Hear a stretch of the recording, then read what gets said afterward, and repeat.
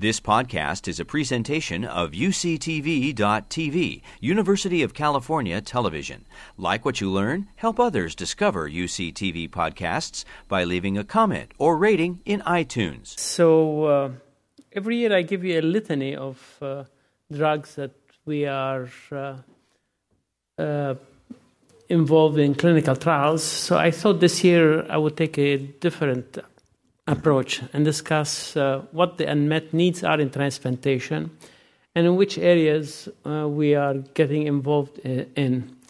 And the background picture is that of a vineyard and on a hill. And the unmet need here is to produce great wine. You know, the grapes have to struggle on a hill to produce that wonderful wine that we can get in the Napa Valley.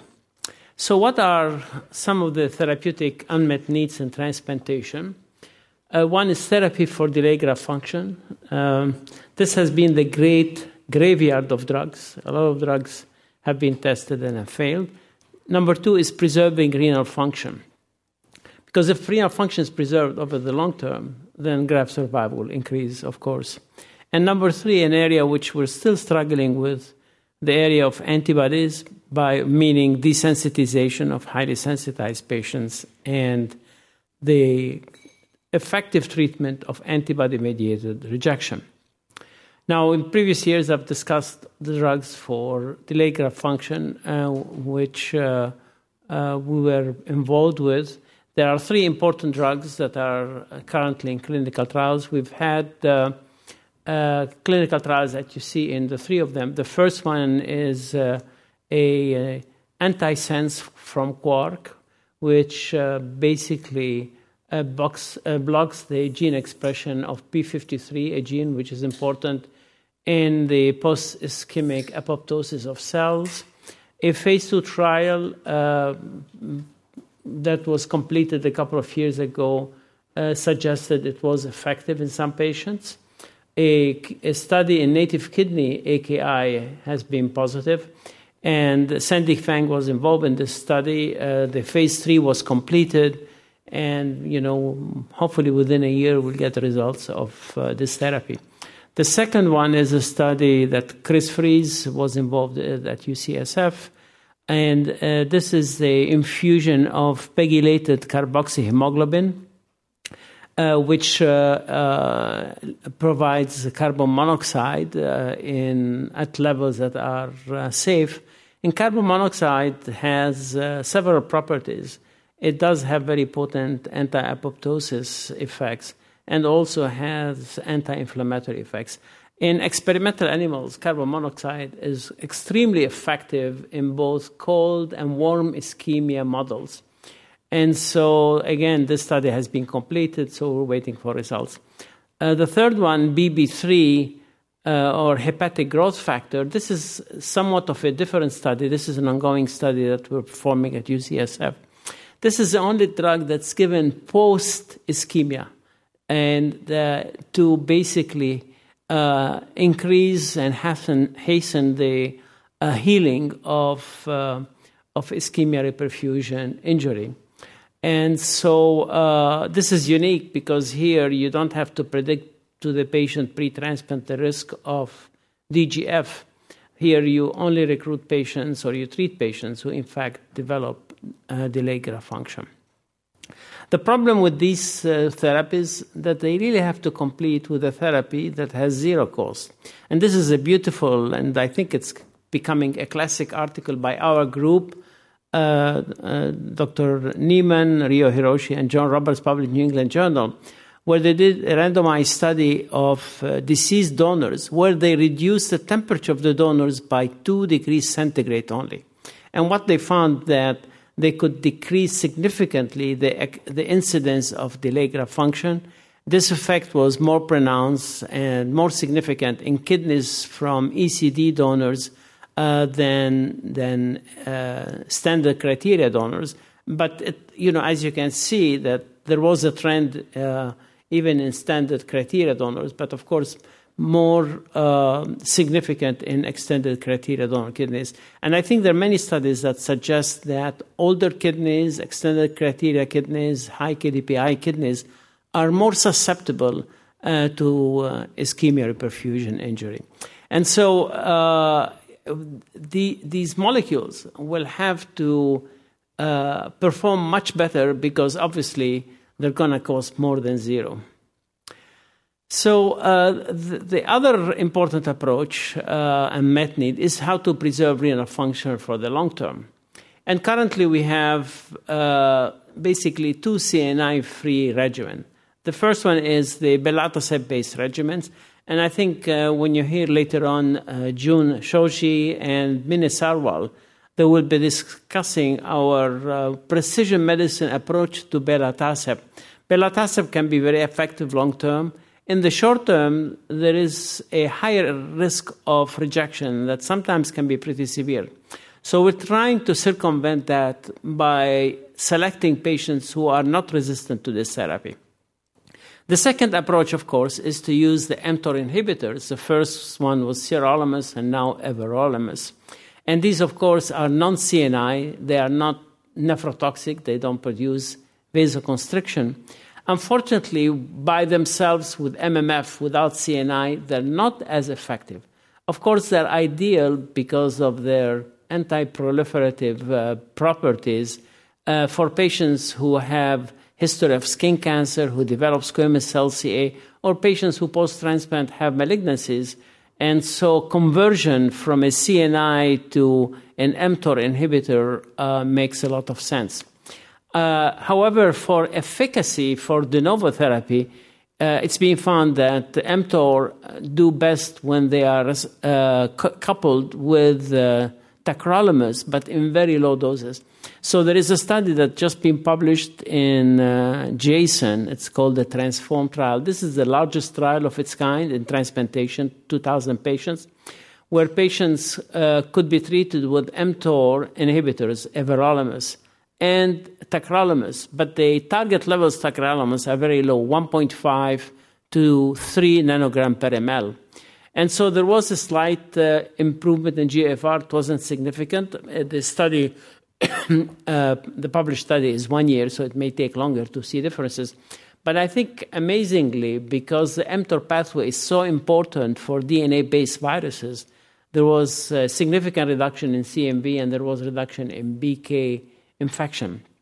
So as we know, and this is, that can take a whole hour to discuss the potential benefit of mTOR inhibitors. There are many collateral benefits of mTOR, although they can be occasionally more problematic to be used in transplantation.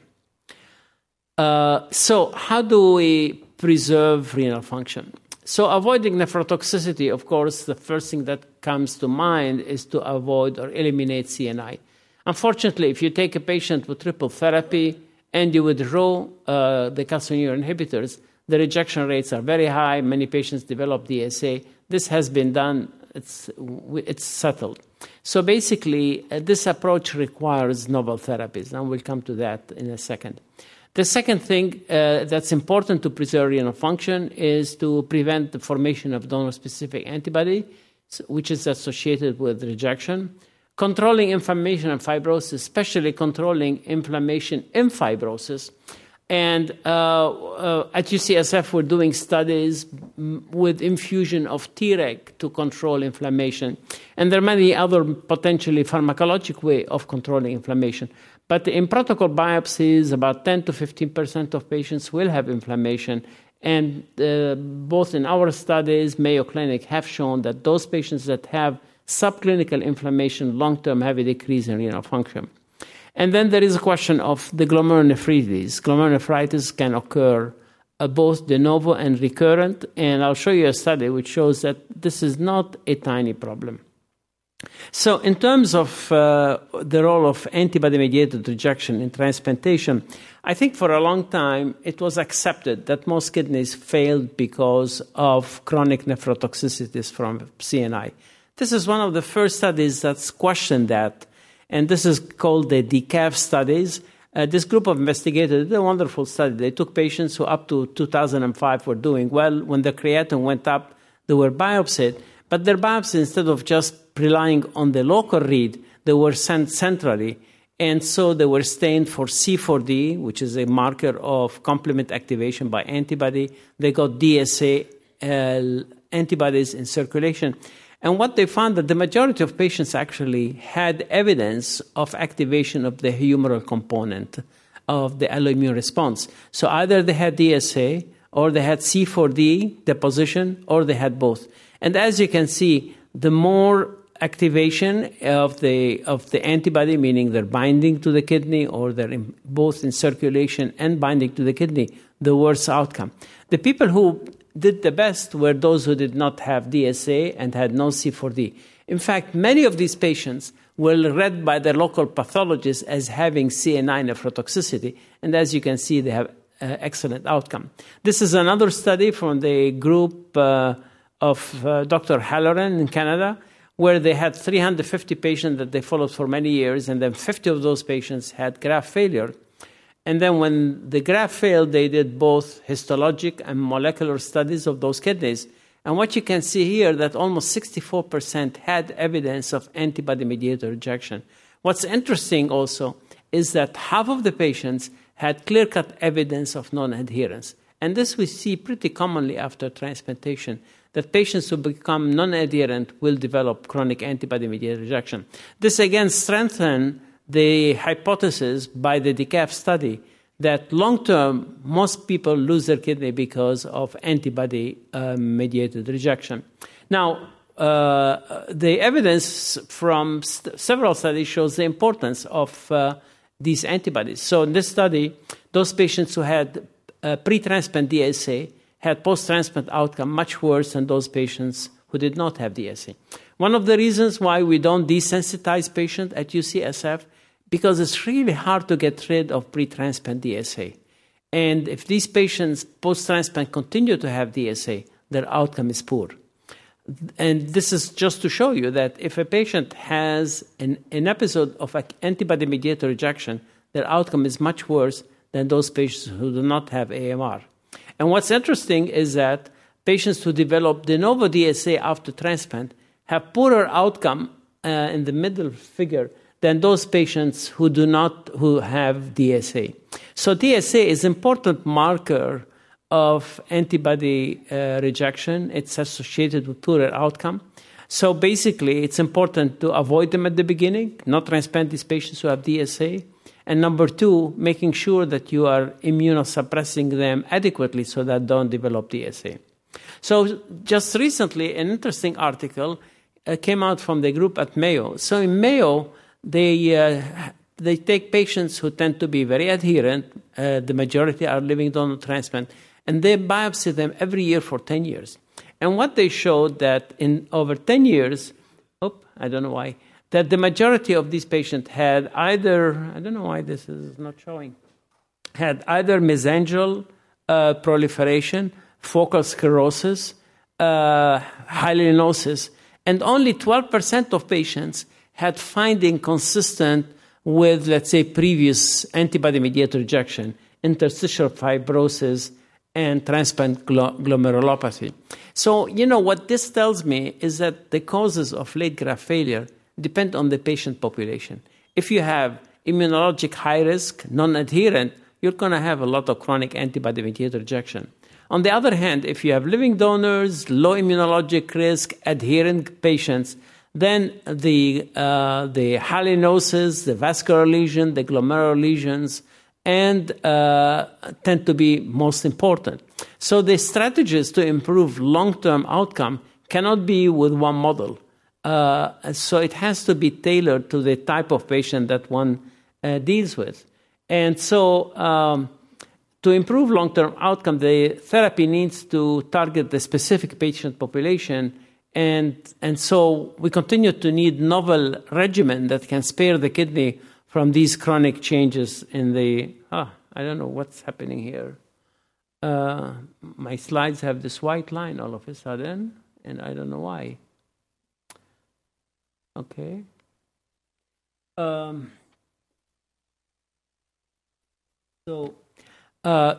Two drugs that we are interested in preserving your function One is an anti-CD28 antibody, and the other one is a novel anti-CD40.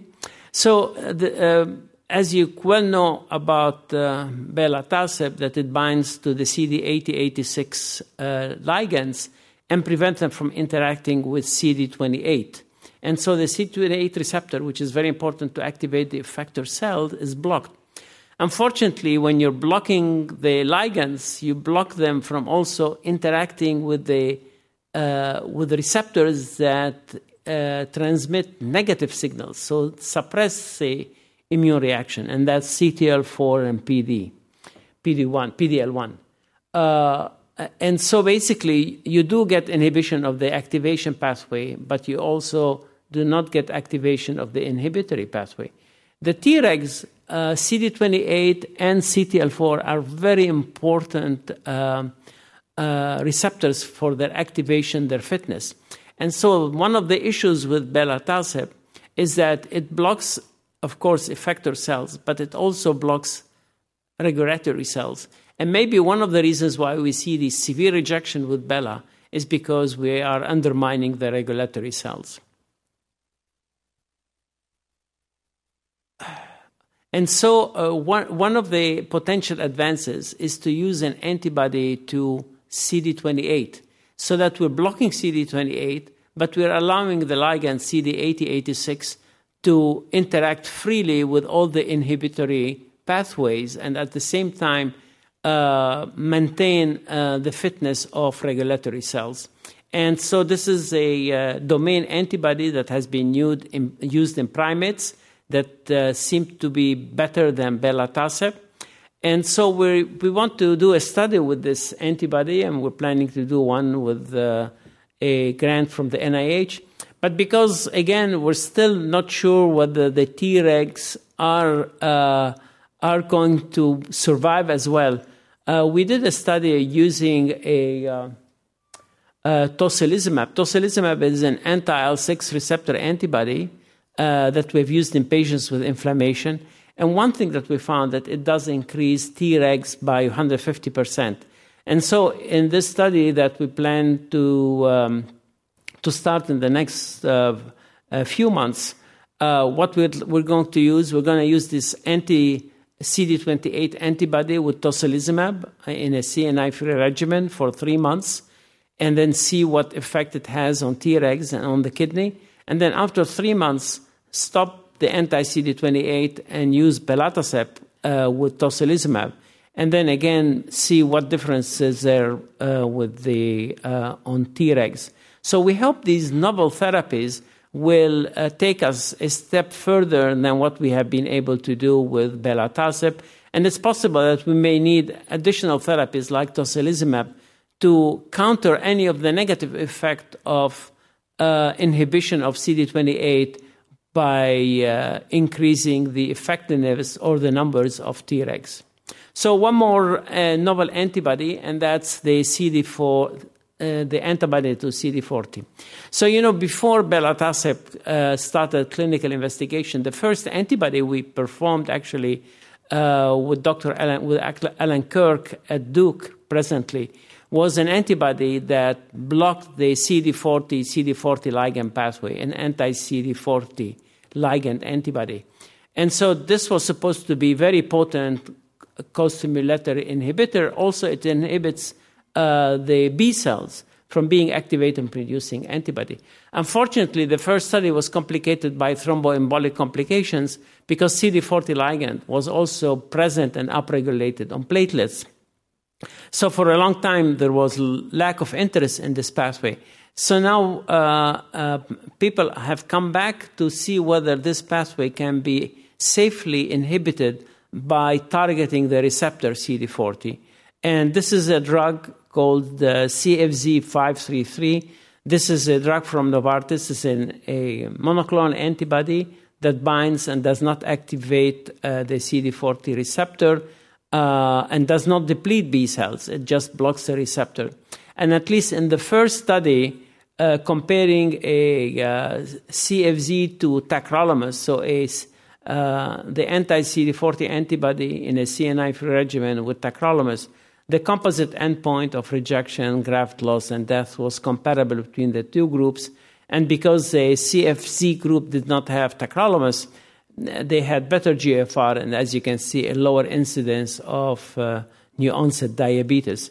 And so hopefully we're going to participate in the next phase of this study and see whether, in fact, it can be another important blocker of co-stimulation. So the one area that has really been disappointing has been the area of desensitization and AMR. We understand the current therapies are not very effective. Several novel agents have proved disappointing. There was a lot of hope that the proteasome inhibitors like bortezomib and carfilzomib that are used for multiple myeloma could actually be very effective in inducing apoptosis in the plasma cells. But in fact, they have not been that effective, and I think most transplant centers do not use them. Eculizumab, which is an antibody to C5, was a no-brainer that if you have an antibody-mediated rejection and you have complement activation, that if you block complement, you block the injury. But clinical trials now, several ones, have failed to show efficacy. I think not because we're not blocking complement cascade and injury. I think, first of all, antibodies can injure the endothelium in a complement-independent manner. But number two, I don't think the selection of patients has been appropriate. And I think these drugs, frankly, do best when you are more selective in the group of patients. You have to truly show that there is complement activation and complement deposition. Another antibody that is currently in trial, Alison Weber is a PI at our center, is a C1 esterase inhibitor. And so we'll see whether that will have better efficacy. Again, unfortunately, the eligibility criteria are a tiny bit wide. All patients who have AMR, basically. Obituzumab is a drug that we have used and failed to show a decrease in HLA antibody in highly sensitized patients. This is a much more powerful rituximab. It produces greater apoptosis of B cells, including in the lymph node, which Ritux doesn't do very well, but it was not very effective. And so it's not going to be developed. The other new drug is called IDES. And what is IDES? This is a paper published in New England Journal. This is an enzyme which is selected from strep. And this enzyme has the capacity of cleaving the immunoglobulin at the hinge region. And so that all of a sudden you don't have immunoglobulin. So if you have a positive cross-match and you add this enzyme, your cross-match turn negative. And therefore you can treat the patient, and the patient will, for about 2 weeks, not have any more active antibodies, and you can transplant the patient. Unfortunately, 2 weeks later, these antibodies come back. And then when they come back, they can be very active. I've called this the honeymoon drug because it's like two people who are mismatched. They go to a honeymoon, they have a great time, but at the end of the honeymoon, they wake up and they realize they're mismatched. So what happens here at 2 weeks that 10 of the 24 patients had AMR, and there was one graft loss. The GFR at 1 to 6 months in this article was 56, but look at the standard deviation, 13. So this is a good plan A, but there is no plan B. And I think until we have plan B, I would be careful about this drug. So the final promise is one of antibodies called anti-CD38. These are antibodies directed to plasma cells. So a lot of our antibodies in the past have targeted B cells. But we know plasma cells produce antibodies. We're always hoping that if you kill the B cells or you block them, they don't then you block the next generation of plasma cells. These antibodies are being developed for multiple myeloma. So we have a grant into Sanofi to use isatuximab for patients who are highly sensitized to decrease their HLA antibodies. And I think these need to be tested to see whether, in fact, They can induce apoptosis of short-term and long-term lived plasma cells, and that we can indeed lower the HLA antibody in some of the super highly sensitized patients so that we can transplant them. I'm going to read the last bullet of this conclusion that clinical trial with new agent transplantation face many challenges, but a more hopeful pipeline is in the works, and we have to be a tiny bit more selective in how we conduct clinical trials. The days when you have a clinical trial, when you enroll anybody and everybody, it's gone. You really have to be selective. You may have to apply precision medicine. You're going to hear this later on from Manny Sarwar. So finally, we're trying to develop at UCSF a clinic for novel agent for native kidney glomerular diseases. And now that we have a good pipeline of these drugs, we want to start these studies. In the past, we have done that. And since any group will see some of these diseases quite rarely, we want to have a clinic that will have a certain enough patients so that we can attract the best drug and use them, and of course collaborate with the manufacturer of the drug. So this is a drug that Pfizer is starting a clinical trials. This is a trial that targets what's so-called the roundabout guidance receptor, ROBO2.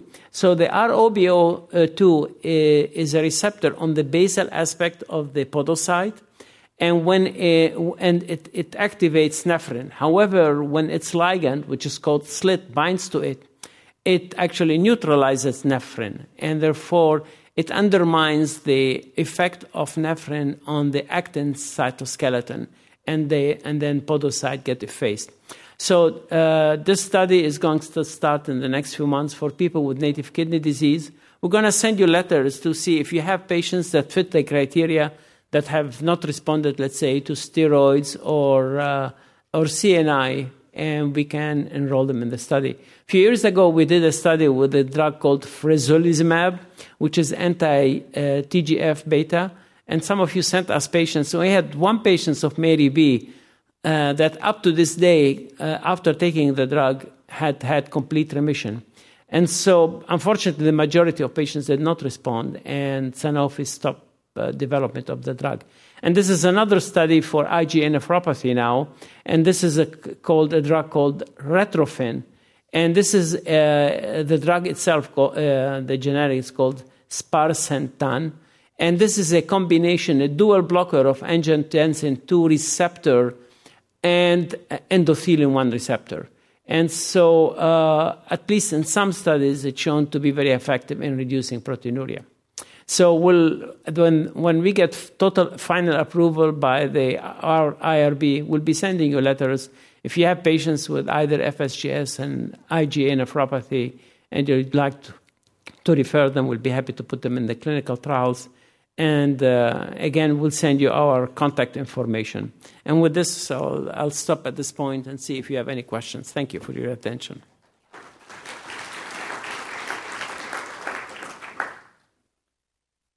So, excuse me? We're using the same protocol for the question is about new protocol for ABO. So many of our ABO incompatible patients now prefer to go through the NKR match. And one of the reasons that is this way, they avoid the more intense immunosuppression that required to transplant them successfully against an ABO incompatibility. So now there is a different route, and frankly, if I had the choice between getting an ABO incompatible kidney, going through plasmapheresis, lowering the titers of the isoagglutinin, or having a good match through the NKR, I would do that. I would go with the NKR. You've been listening to a podcast by University of California Television. For more information about this program or UCTV, visit us online at uctv.tv.